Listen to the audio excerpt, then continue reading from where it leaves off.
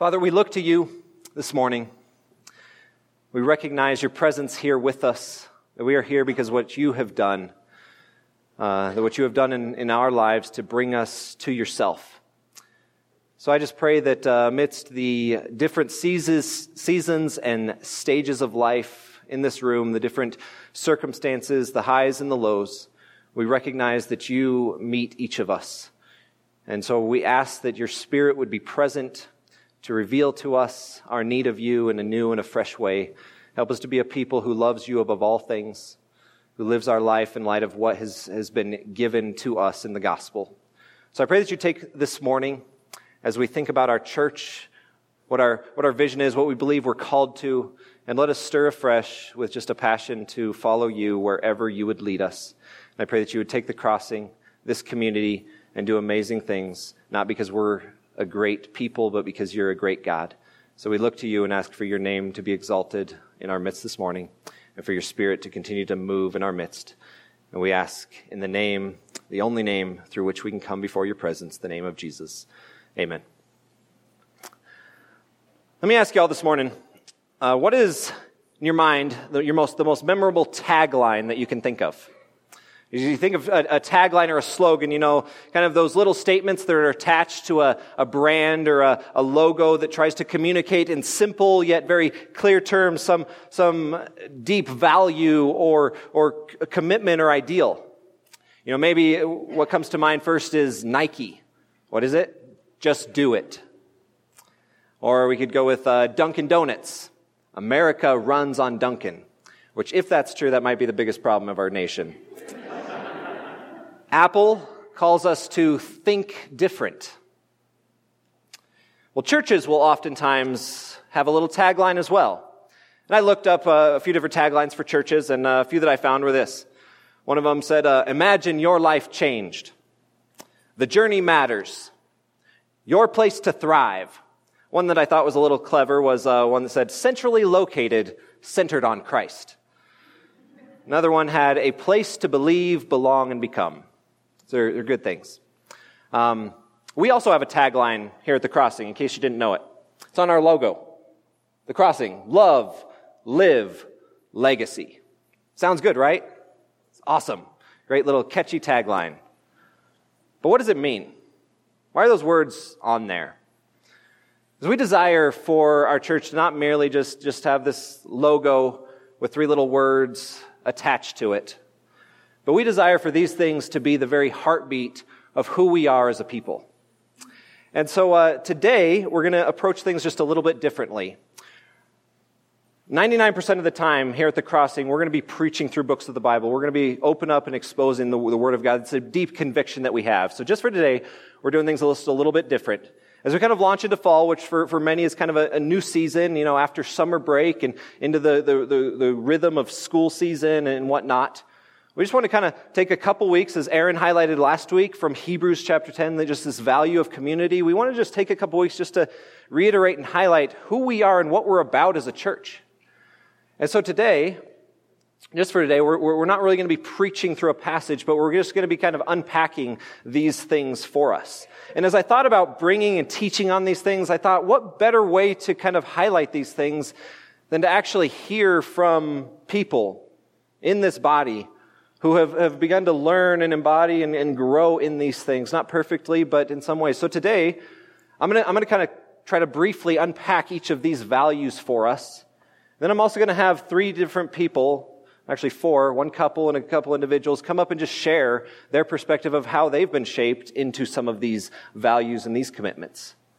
This is something that we just don't want to be us as pastors shouting and talking about, but we want this to be embodied throughout our church.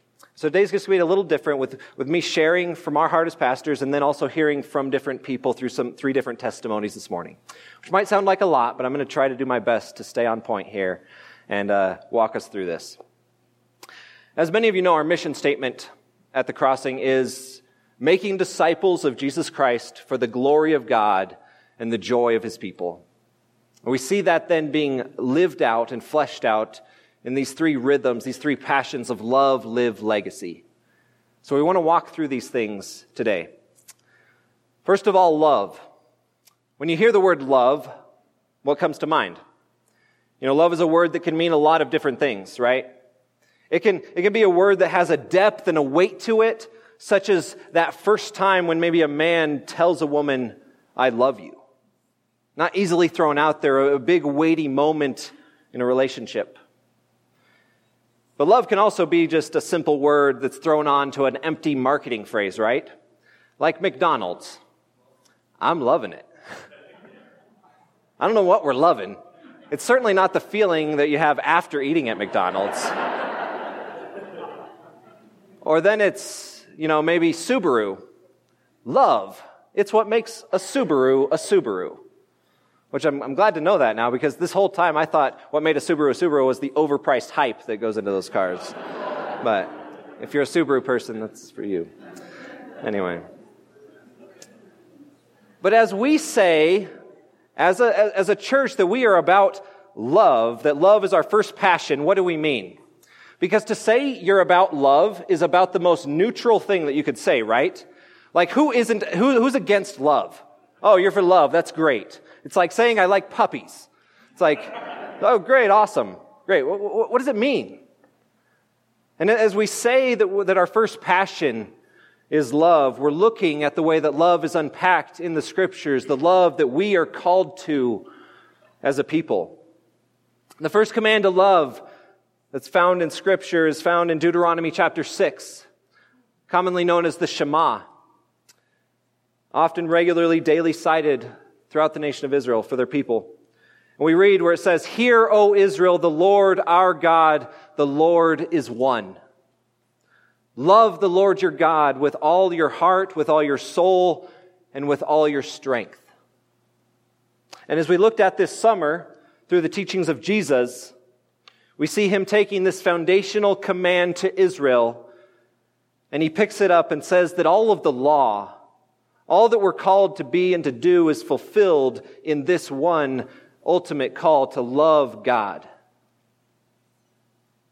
So when we say that we are a church about love, first of all, it means that we love God above all. It means that we truly believe that there is one God who has created this world, who has created us in his image, that this God rules sovereignly over all things, and he calls us to love him, not because he has low self-esteem or because he needs us to kind of make him feel better, but because he is good. Because he, first and foremost, is loving. And he knows that the greatest joy that we can find as those who are created in his likeness is to enjoy and to love him forever. So the question then becomes, why should we love this God?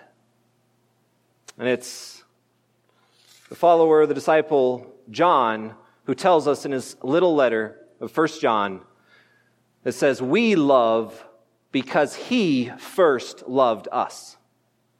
Our love for God is not one-sided, but is he has drawn us first and foremost to behold him as altogether lovely in the way that he has first poured out his love upon us and chosen to love us.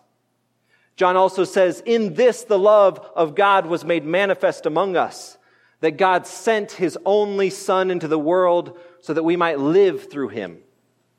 In this is love, not that we loved God, but that he loved us and sent his Son to be the propitiation for our sin. The word propitiation can be a difficult word, but it's speaking of that which takes the place, which is the means of atonement for our sins. As we were a people that stood alienated from God, separated from God because of sin in our lives, God took it upon himself to make a payment for that sin through his Son. That his Son died in our place so that we could be brought back into relationship with God. It's the heart of the gospel, the substitutionary work of Jesus. And John says that is what displays God's love for us. Paul says in Romans that God shows his love to us in that while we were sinners, Christ died for us. So the only way that we can truly love God is if we are first and foremost captivated by his love for us. And how do we grow in that?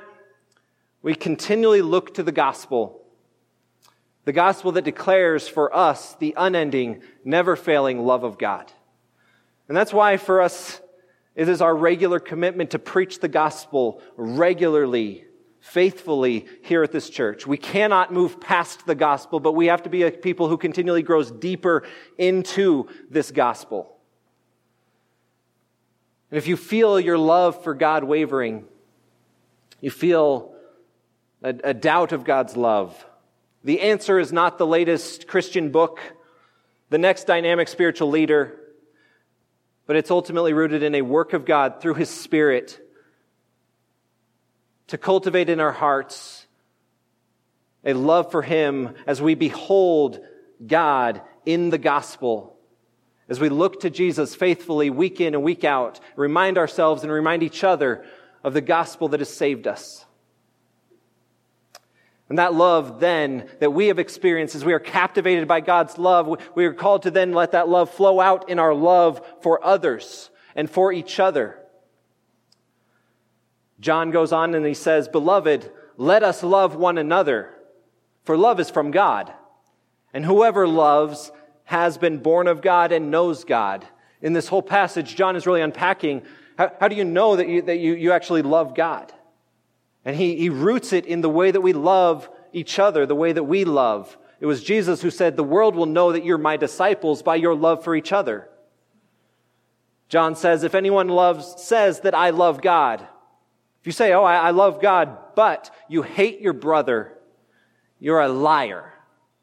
For he who does not love his brother whom he has seen cannot love God whom he has not seen. And this commandment we have from him, whoever loves God must also love his brother.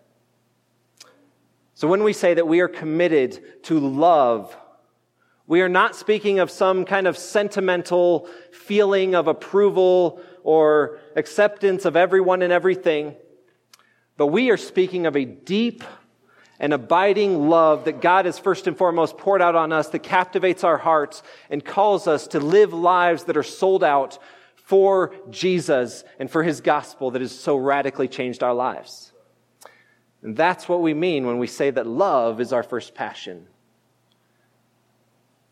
So I'm going to invite Jordana Annenson up here right now. I know she's a little nervous. She told me that, and I said, that's totally fine.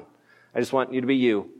And I just want Jordana to come up and just share how God has shaped her. I've had the privilege of being in life group with the Annensons for a while and just see their life together, their family, and just the love that God has shaped them over the years, the challenges that they've been through. So I'm just going to have Jordana share a little bit about that story with you. So I know I'm supposed to look out, but I'm going to read because I think that's going to keep me more grounded. Okay. My life is a story of my failing and God's faithful love. I didn't grow up knowing the gospel of Jesus. I'd been exposed to Him as a historical figure, but nothing more. My value was wrapped up in whether or not I thought people loved me. I lived my life looking out for myself at the expense of others. It was a sad, lonely road to walk.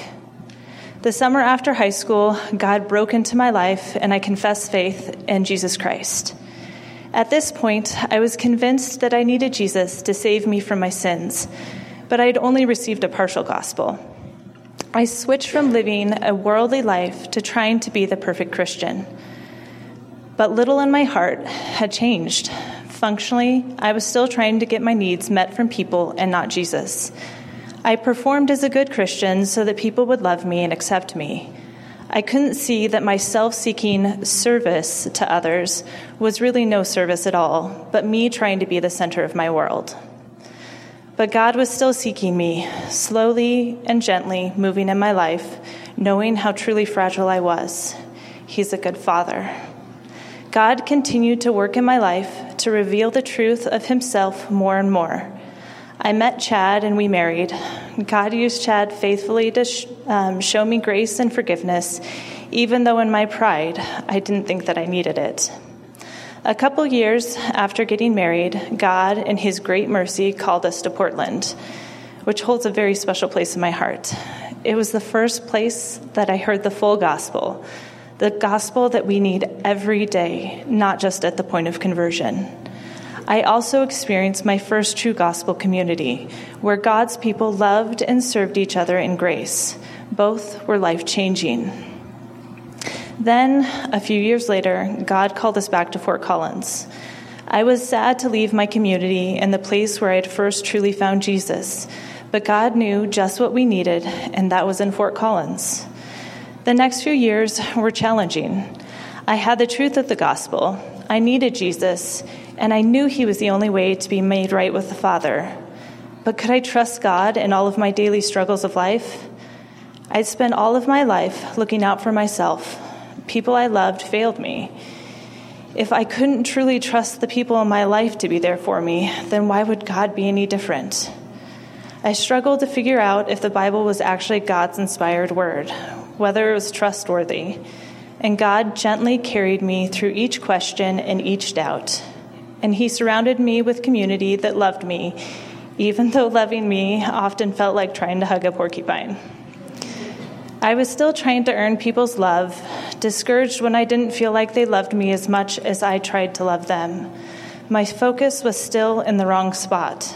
I knew Jesus was a source of love and life, but I was looking to myself and others for my identity, not Jesus.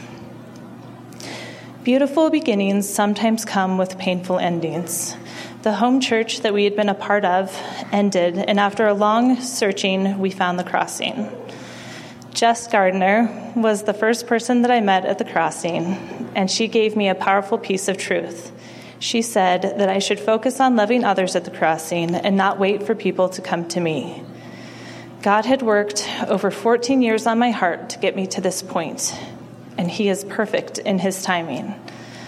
I began the journey of trying to love others and not worried about getting anything else in return.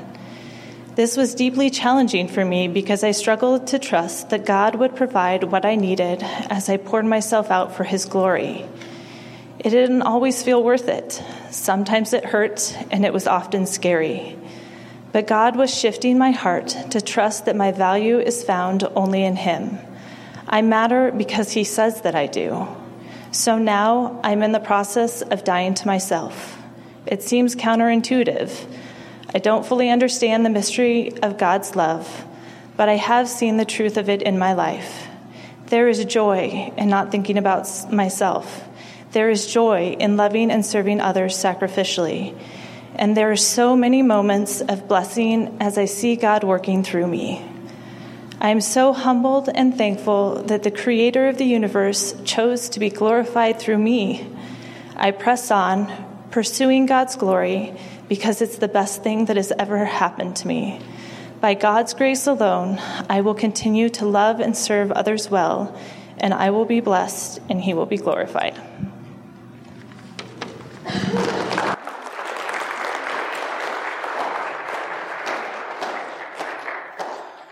Thank you, Jordana.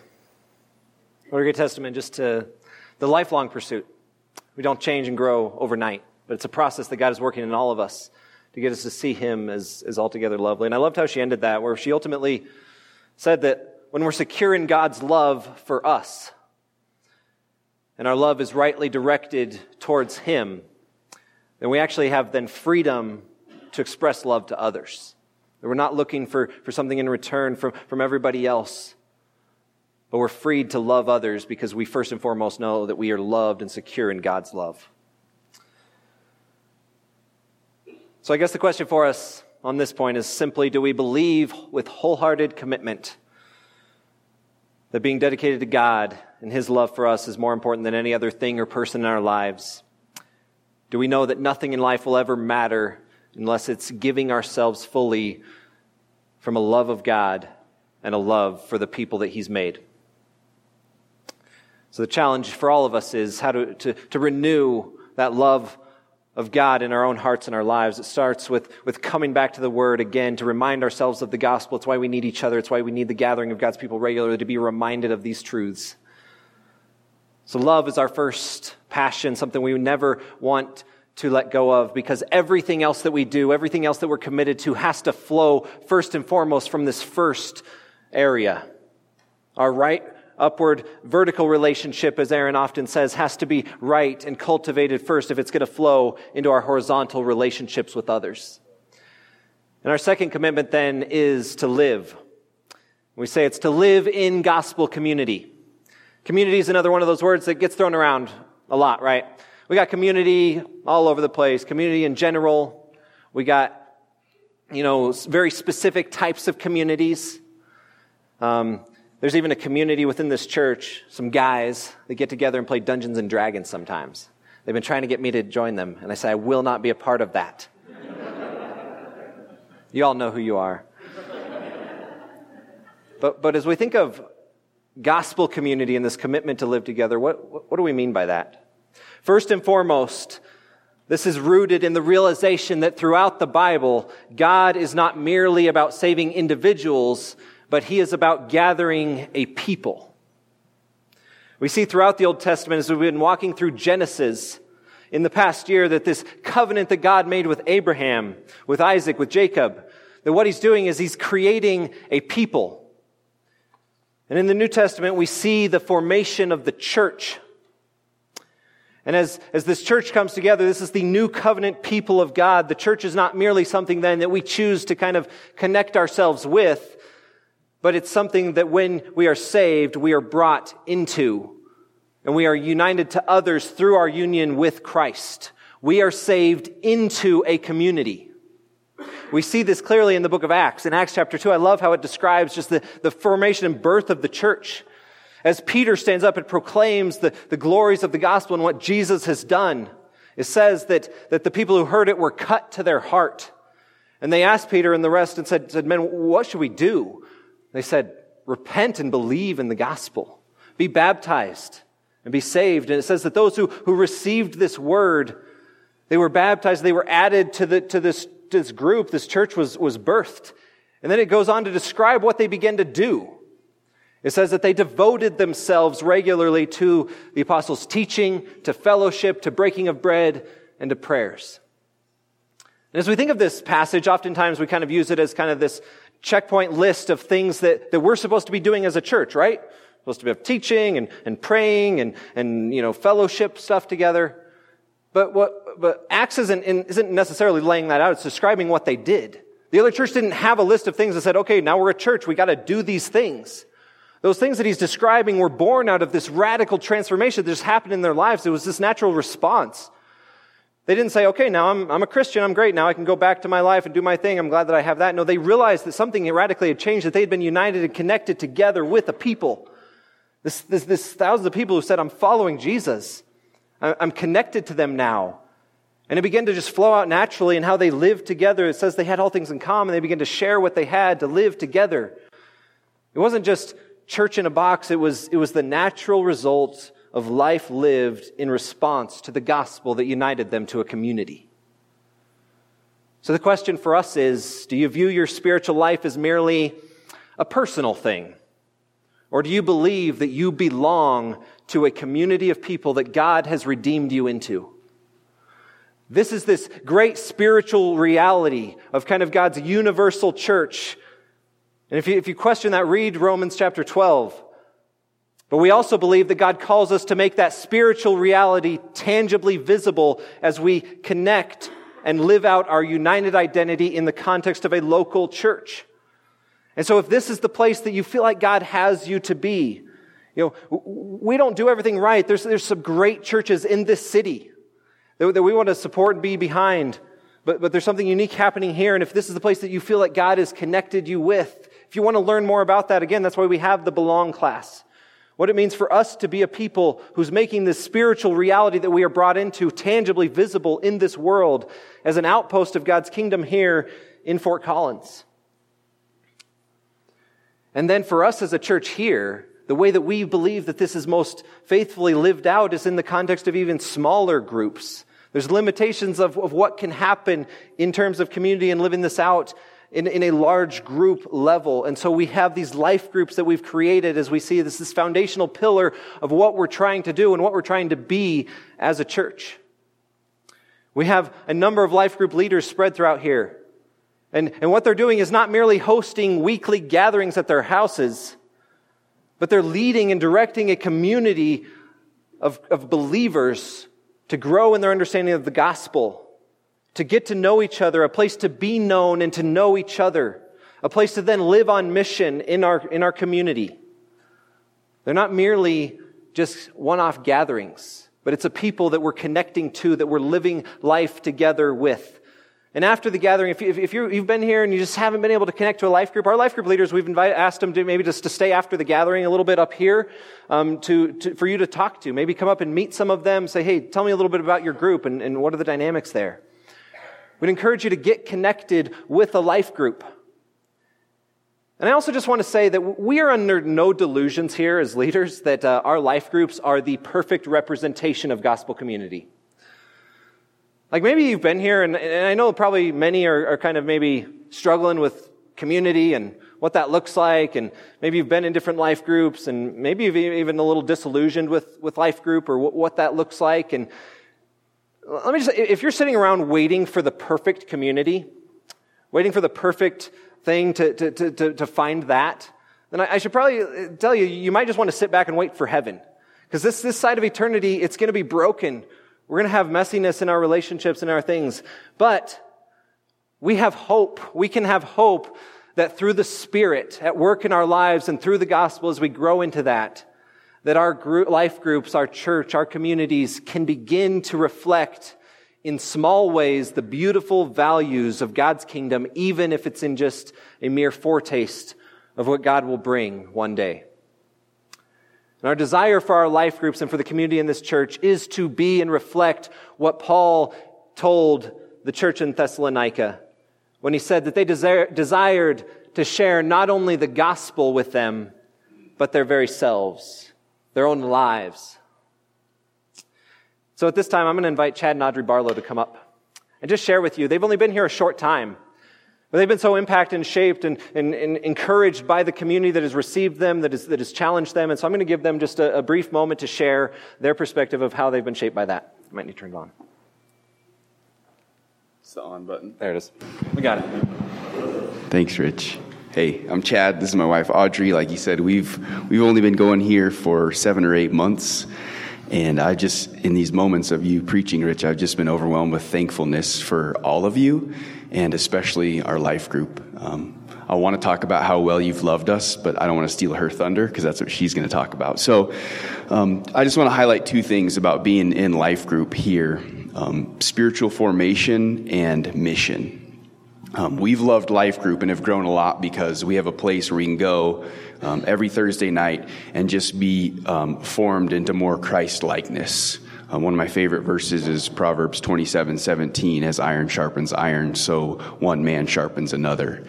And so we go to be encouraged, to be open and vulnerable, to know each other and to be known, to grow in our gospel centrality, our gospel focus, our love for the gospel. And that's something that is you guys and our life group has really impacted us.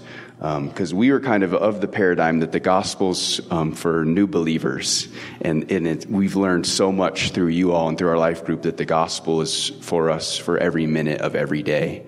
And that has just formed us in big ways. We've grown a lot spiritually. And then the other side of the coin is mission. So the other paradigm shift we've had, so much because of this whole body and our life group, is that we're on mission together. We don't have to feel like you're just alone. It's just up to you to save that person at your workplace or that family member, but to invite our unbelieving friends and family into community. So we have scatter nights where it's not so intimidating for unbelievers. We're not going to dive deep into the Word and talk about the original Hebrew and Greek, but we're going to go to Warren Park and we're going to play spike ball, or we're going to play volleyball and bring your friends and invite them into community. And like the Word says, they'll know that we're Christians by the way we love each other. It's not always the perfect way we love them, which we're trying to, but just the way that they see Audrey and I hang out with Smitty and Michelle. And so we've been really thankful for that too. Yeah, I totally agree with everything Chad said, but what has impacted me most, some of you don't know our full story and you can talk to us later, but we transitioned from another church here in town about 6 or 7 months ago, and if you know my husband, which you probably already do know him better, because he makes friends with strangers in grocery stores, he just doesn't know a stranger. I am not that way. And so I do want to say many of you have loved me well.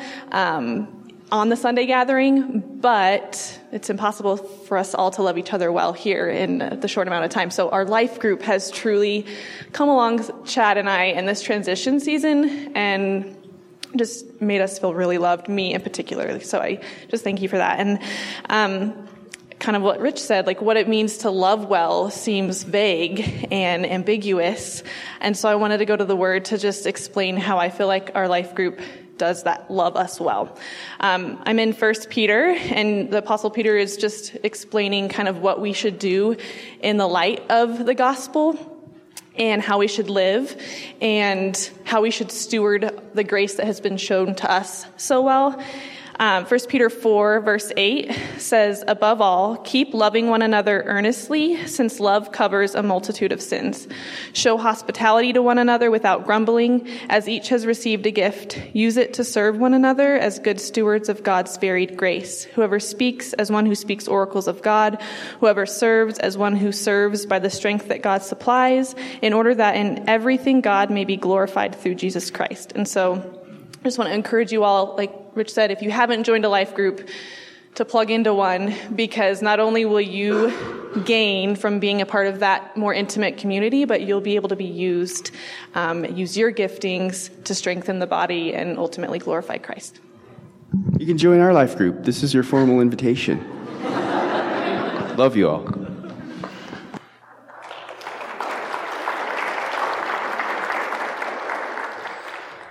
Awesome. Thank you, guys. It's been encouragement to see you guys just jump right in, get involved, to be loved and to love others.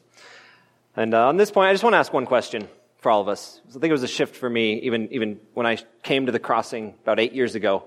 Do you view your role and your involvement in Christian community as kind of one aspect among many within your life? As if you have church, you have your job, your career, your hobbies, and all these things that kind of orbit your life?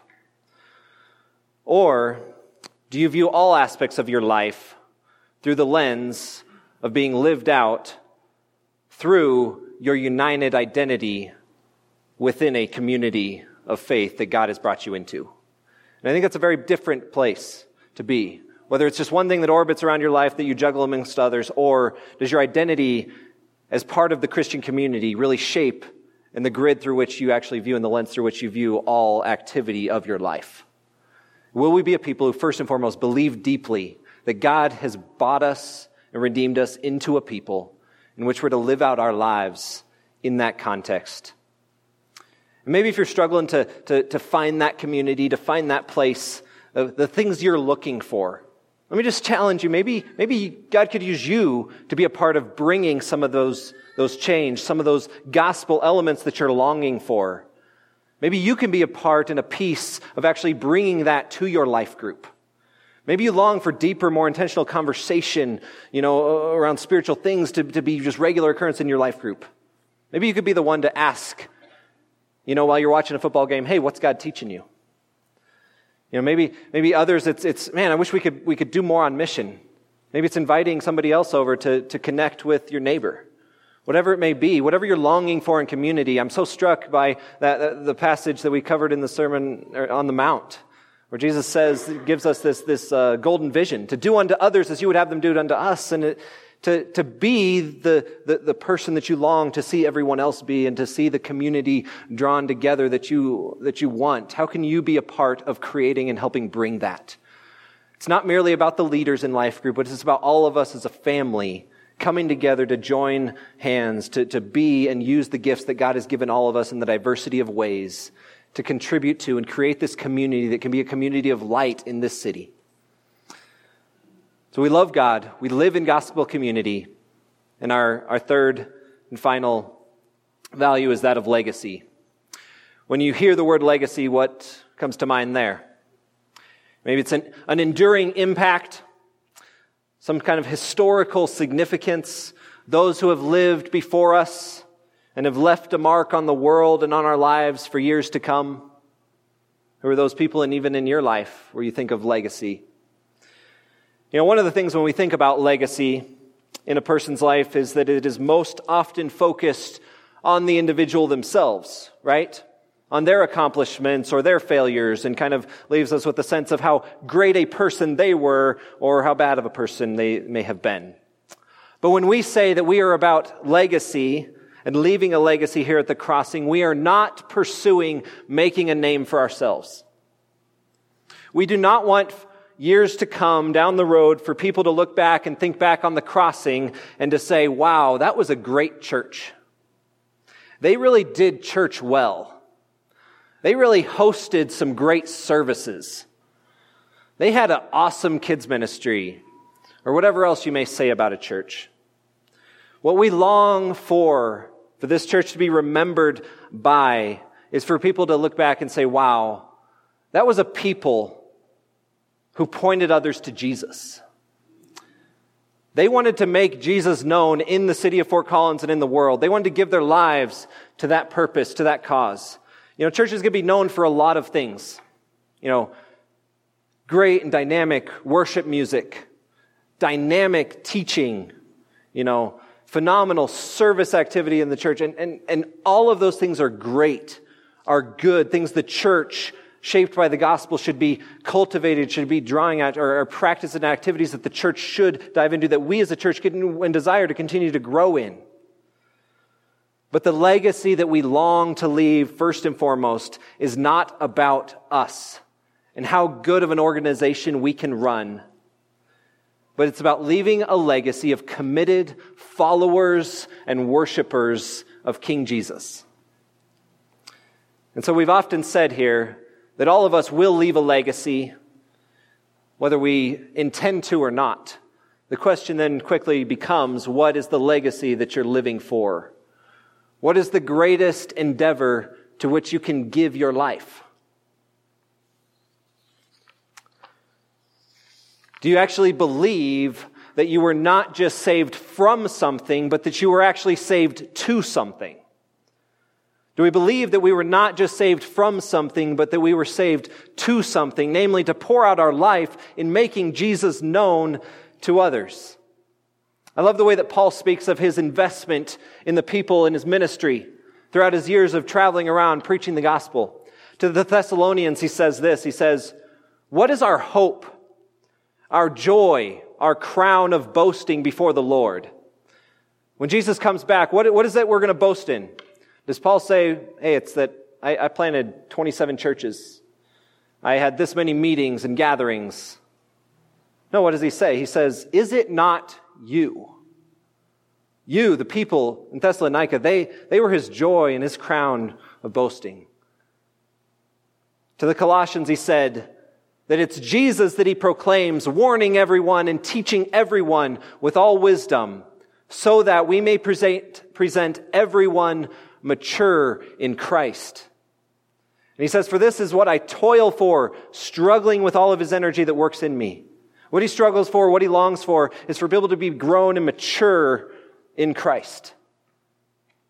And then what he says to the Galatians, he says, my little children, for whom I am again in the anguish of childbirth until Christ is formed in you. And I'm just going to, as a side note, kind of recognize that Paul's a pretty bold dude, taking labor pains and using them to kind of compare his struggles, because I know that I'd love to see the look that I would get from my wife if I ever compare any of my pain to childbirth, right? Man, I stubbed my toe, babe. It's like giving birth to children. Wouldn't work. But Paul, we'll just chalk it up to inspiration, right? That he says, I'm in the anguish of childbirth, the greatest pain and struggle that we can know. And he says, he's in that until Christ is formed in you. Like, have you ever had that kind of desire and just longing to see someone just shaped and changed by the gospel? This is what Paul is longing for, what he's calling for in all of our lives. What is he going to live for and leave a legacy for till Christ is formed in these people?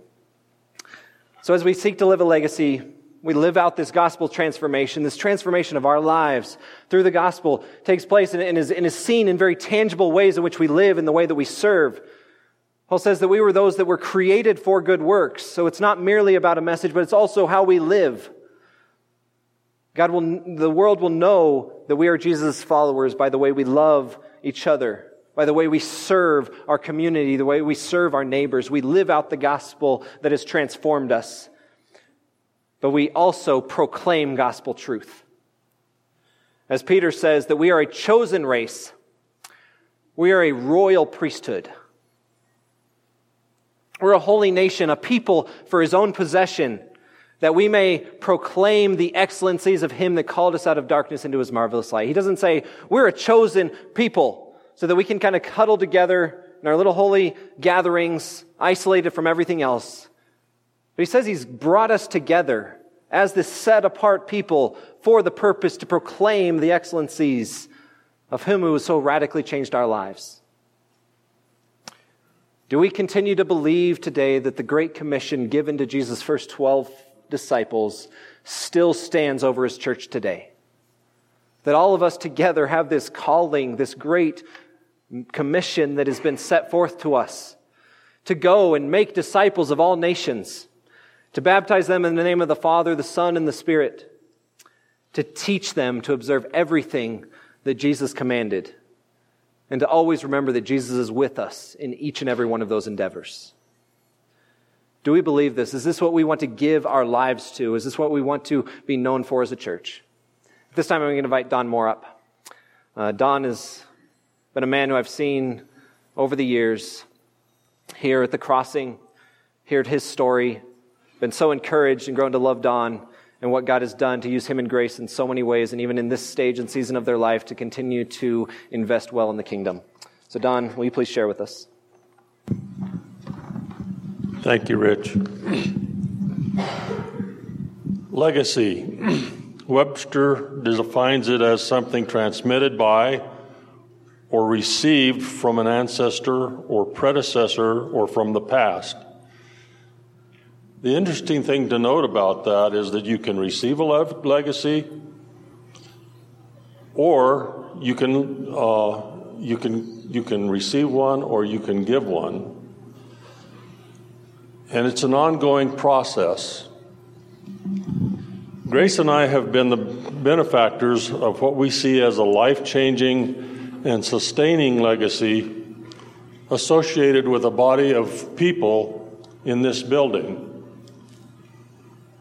That may sound a little bit strange, but you see, it all started about 2004 when we came and began to worship with a group of people gathered here called Mountain Range Church. It was a vibrant and spiritually strong church at that time, and I personally found a renewed spiritual engagement after a very long dry spell. Pastor John Lloyd and several men from Mountain Range Church came around me and helped me to find a new passion for Christ and a commitment to serve others in the body. And soon after we came to Mountain Range Church, Pastor John needed to leave and go back to Boston to care for his elderly parents. The college youth pastor, Derek Jones, left at about the same time to go to seminary. So without a pastor, the church began to lose members, and we were left with a small group. And we finally found another pastor, but we really struggled. I had become one of 3 elders in the church, and after a few years, that pastor also left, and we were on our own again. The Conservative Baptist Association installed Leon Christensen as an interim pastor, and 2 of the other elders also left, and we became an increasingly smaller group. Then about 2010, Leon mentioned to the chairman of the deacon board and I that he had begun to meet with a pastor of a small church plant. They met once a week to pray for each other's church. And after some time, Leon told us that this other pastor had asked if he would be interested in combining the 2 churches. That other pastor was Aaron Santini. It wouldn't be easy, and after many meetings and much debate, in 2011, MRC became the Crossing, and what a blessing it has been. I'm not sure that it was intentional, but if you look at that logo, the legacy of MRC is represented there. Mountain Range Church. Was an accident, right?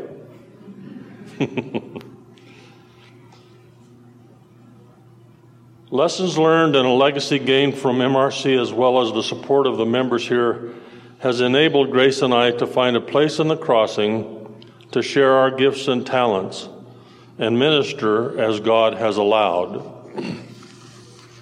As we have received a legacy, we hope we are leaving a legacy as we serve the body. God has allowed us to have a house and vehicles we can share. Besides hosting many life groups, we've been in 7 over the years. Several of the young people have stayed with us while in transition, and our vehicles have been used to go to conferences and loaned to visiting missionaries and pastors. Now, as we have entered into our golden years, I don't know why they call it that, but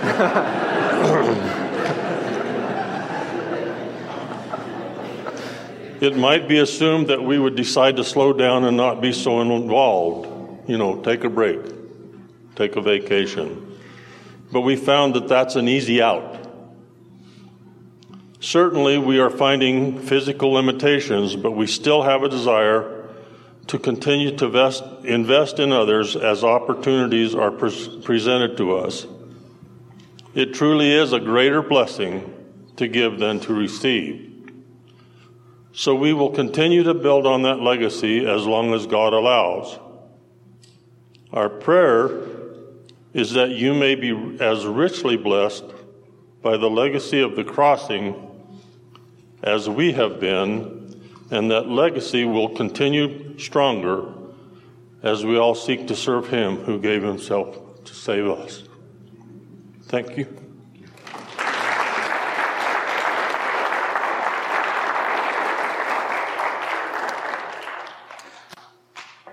Thank you so much, Don. Yeah, if you didn't know the story of how we came to be at this building and all, it's an awesome story, and Don or one of us would love to be able to share that story with you of just God's provision, to see the legacy of another church who said they didn't want to see this property just become another gas station, but to continue to be an outpost for God's kingdom. And so God has been continuing to do that work here through this church. And every church has its lifespan, has its season. In the Crossing, one day, the sun will set on us. And so the question is, what are we leaving behind? Is it a legacy of just committed, sold-out followers of Jesus who recognized how much we've been given? So no matter your season of life, your schedule, all the challenges that life brings, how are you living to leave a legacy of gospel impact in others? It's going to look different across the lives in this room. It's not all the same. We're in different seasons, different availability, different capacity, different passions, different influence. But what are you investing your life in? Maybe you need to step out and get a journey group started in your life group and just start reading the Bible with someone. Maybe you should consider carving out some time to maybe invest in the Porterbrook program here. Maybe you just need to start engaging relationally with your coworkers more and looking for gospel opportunities where you live, work, and play, as we say. Maybe you just need to be more intentional at home with your kids to remind them of the glories of Jesus. Maybe it's caring for and serving your neighbor who's just in a tough place. What does it look like in your life to leave a legacy of gospel impact in this world? Those are our 3 values, our 3 commitments, the things that we never want to lose sight of. To love God above all else and to love others because of that love that has been shown to us. To live in gospel community that we've been brought into and to leave a legacy of followers of Jesus. So maybe you're new to the Crossing and you're just trying to get a feel for who we are and what we're about. And here's a brief taste, a brief unpacking. Maybe you've been around for a while and you just have missed it. Maybe you've been here for a long time and you've just kind of lost that vision. This is what we always want to call ourselves back to see and to be reminded of. And so do these rhythms identify with you? Do these values resonate deep inside of you? We long for this to be a church that embodies these things, these values and commitments regularly, so that people walk in here for the first time, when they encounter us scattered throughout this city, that they say, wow, that's a people who genuinely love God. They have a vibrant commitment to each other and community. And they want to leave something much bigger than themselves behind. One of my favorite quotes that I've heard is from this French author, Antoine de Saint-Exupéry. No idea if that's how you pronounce his name. Probably not, but that's all I got. But he's been credited with these words, where he says, if you want to build a ship,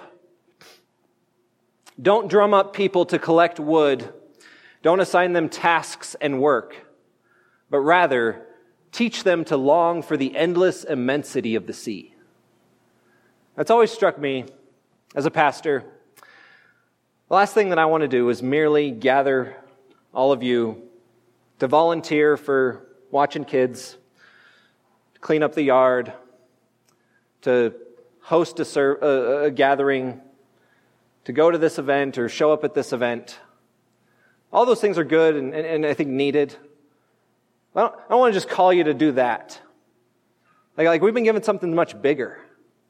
I want us all to be caught up and to be struck with the grand immensity of the redemptive story that has been laid out before us, that we have been ushered into. As we see this missional God, this God who is on a mission throughout history to redeem a fallen and broken and alienated people, to unite them back to himself. As he has created and saved each of us and brought us together, he has brought us into this grand story and given us something far greater than our highest aspirations, what we long to be and to create. We've been given something far greater, a vision that's far greater than what we could find on our own. And that's what I long for us to see in Scripture a God who has called us into this. Where we realize that we could be a people, we could be individuals, we could be a church that has a massive part in what God is doing in this world. And I'll end with one other quote that I love from C.S. Lewis. Never read the book, but I heard the quote a while ago. I should read the book. It's from C.S. Lewis's The Four Loves. He says this. He says, to love at all is to be vulnerable. Love anything, and your heart will be wrung and possibly broken. If you want to make sure of keeping it intact, you must give it to no one. Not even an animal. Wrap it carefully round with hobbies and little luxuries. Avoid all entanglements. Lock it up safe in the casket or coffin of your selfishness. But in that casket, safe, dark, motionless, airless, it will change. It will not be broken. It will become unbreakable, impenetrable, irredeemable. To love is to be vulnerable. So will we be a people who steps into that vulnerable place to love God with all of our heart, soul, mind, and strength, with all of our doubts, all of our confusion, to cast it all on Him, to say that He is totally worth it, to let that love that we have been shown flow in the way we love each other, as difficult as it can be, as hard as it can be to put ourselves out there, as Jordana testified to love others, knowing that God loves us ultimately. Will we step into that place to live in community together, to let ourselves be known, to know others, to care for each other in the messiness of life, to be open about our struggles and our challenges, to celebrate with others and invite them in to see the joy of Jesus? And we be a people who steps into that vulnerable place to sell everything for that pearl of great price, to leave a legacy of Jesus being made known in this world. That's what we long to be as a people. That's what we long to be as a church. To make disciples of Jesus Christ for the glory of God and his people. To love God, to live in gospel community, and to leave a legacy of committed worshipers of King Jesus. So let us pray to the God who can empower us and help us in this calling together. Let's pray. Father, I thank you for what you've done to create this people, to hear the testimonies of your work in individuals' lives, to captivate some with just a love for you that challenges us to love others. For those who can experience the joy of connecting with others, to not just live on our own as a lone ranger, but to invest our lives in others and to leave a legacy, to hear what you've done even in this building, in this property, over the years of those who have longed to continue to preach the gospel. And I pray that this place would continue from years to come to be a place where your name is proclaimed and made great. So we ask for you to continue to do work in us as a broken and fallen people. Empower us through your Spirit to love you above all things. And let us anticipate you doing amazing things through us, because you are the God that can do far more than we can even ask or think. And it's in your beautiful name that I pray. Amen.